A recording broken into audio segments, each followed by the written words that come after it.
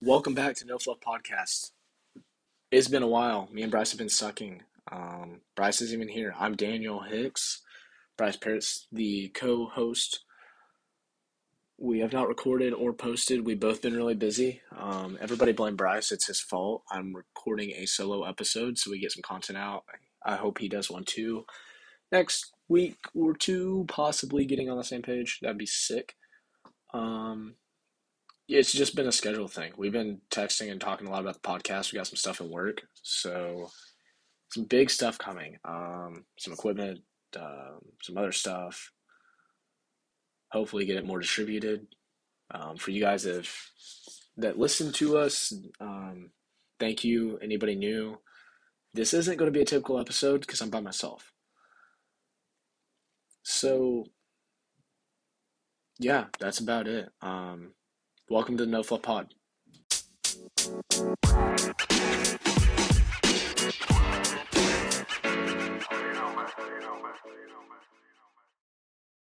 All right, so we're going to talk about Mark 5, 25 through 34. It's going to be a different episode format.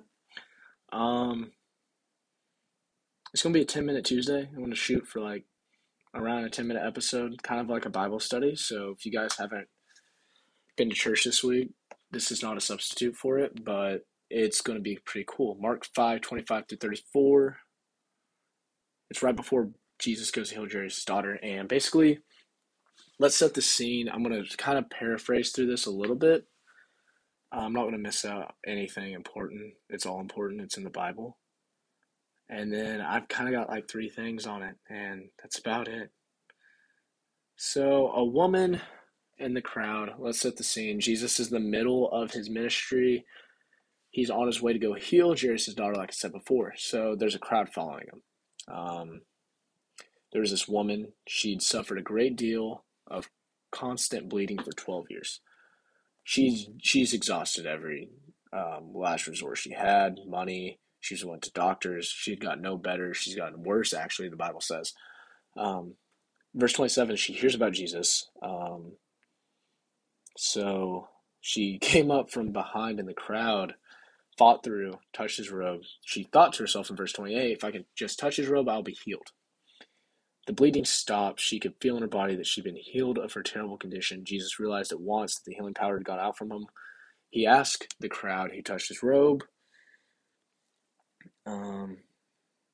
Then he kind of, I don't really know how this works because I wasn't there, but the woman basically trembles, falls to her knees. We can assume that there's a crowd. She goes down. Everybody probably looks, spreads out. She confesses what she'd done, and Jesus says to her, daughter, your faith has made you well. Go in peace. Your suffering is over. So there's 3 things I pick up out of this. Originally, I read this. I was skimming it because I was writing a paper on Mark, and I wanted the story about Jairus and his daughter. Ended up kind of using this because I fell in love with it a little bit. I'm not gonna lie. I think this is one of the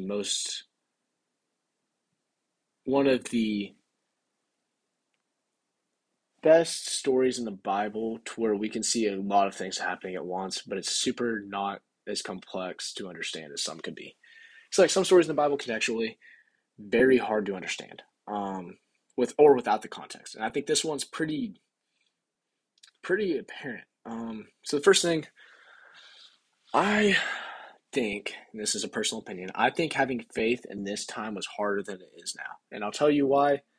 Because having faith in the time of Jesus actually working is crazy because they didn't know if he was the Messiah or not. We've seen the end of the story. We know Jesus rose from the dead. He's put on a cross 3 days later, rose from the dead. Like, we know that. They didn't know that. Also, to keep in mind, Messiah in Old Testament, Messiah wasn't coming back to sacrifice himself. Jesus was making claims in Mark that he was going to die. Like, a lot of people in Mark didn't even understand, if you really read into it, who Jesus really was. So I think having faith then was very difficult compared to having faith now. So that's the first thing. This woman was on her last resort and had a ton of faith in a man walking the earth healing her. The second thing that I see that's just crazy to me, okay? So she's at her last resort and she gets super close to Jesus. And we look at her response to being able to get close to Jesus, what she's going to do about it, you know? Like, you always think, if I ever get to talk to that, like, you get that paperback, or like you get like in a fight with a friend and you're in the shower and you're just ripping them an argument. Like, if this lady thinks that Jesus is the Messiah and like she's been sick for years, you can't tell me like you've never been in that position where like if I ever get to talk to that person, I swear I'm gonna rip them a new one, or like let me speak to the manager. I'm gonna yeah. She didn't do that. That was not her response. She didn't care in this one at all. She got close to Jesus and just thought, if I can touch his robe, I'll be healed. She just reached out and grabbed for him. And that's all she did. She kept it simple. How many times have we been close to God, but we're not able to have that kind of faith? You know, it's possible to be near him without trusting him. But God's going to know when we touch him with our faith in a way. Does that make sense? Like, he knew that she grabbed him because he could feel her faith in him. God can sense our faith in him. He can judge our hearts. That's his job. Yeah, that's his like sector, is the heart thing. That's what he works on. Faith comes from your heart. God has the ability to discern that. That's how Jesus was able to discern that the healing power had gone out from him. It was her faith. That's how he was able to recognize her. So how many times have we gone through, been close to God, something happens, and it's not faith, it's a why response. Bryce says it best, he says to pray for faith, not clarity. Okay, let's pray for faith. How about we have a little self-accountability and we act with faith? This lady was at her last resort. She didn't have anything else. How many times do we have to get to a point where we feel like we don't have anything else before we start acting with some faith? What's stopping us from having some faith when we're not at rock bottom? Is it comfort? Probably. That's what it is for me. Can we have faith in every day on a as they said on Teen Titans, a whelmed day? Not under, not over, just whelmed. I'm just evenly whelmed. Can we have faith on that day? Or does it have to be where we're at bottom? This is something to ask yourself. So, first, second, third thing. And this one's for my Baptist youth group, current attenders, or alumni. I want you to think, when I say this phrase, I want you to know the word that pops in your head. Public recognition of an inward transition, or public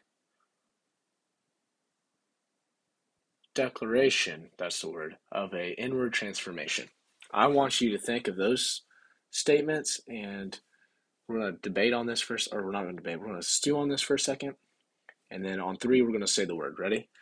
1, 2, 3. Baptism. Okay, yep, that's the word. Okay, we're right. Good. This happens here. All right, so let's set the stage. Verse 33. Then the woman, trembling at the realization of what had happened to her, came and fell to her knees in front of him, told him what she'd done. So there's a big crowd surrounding a guy in the middle, right? Or elevated surface. I'm not there. I don't know. There's a big crowd surrounding him. She falls. Everybody probably looks, spreads out, and she tells him what she'd done. And he said to her, daughter, your faith has made you well. Go in peace, your suffering is over. God wants us to recognize in life that it's him that's doing the work.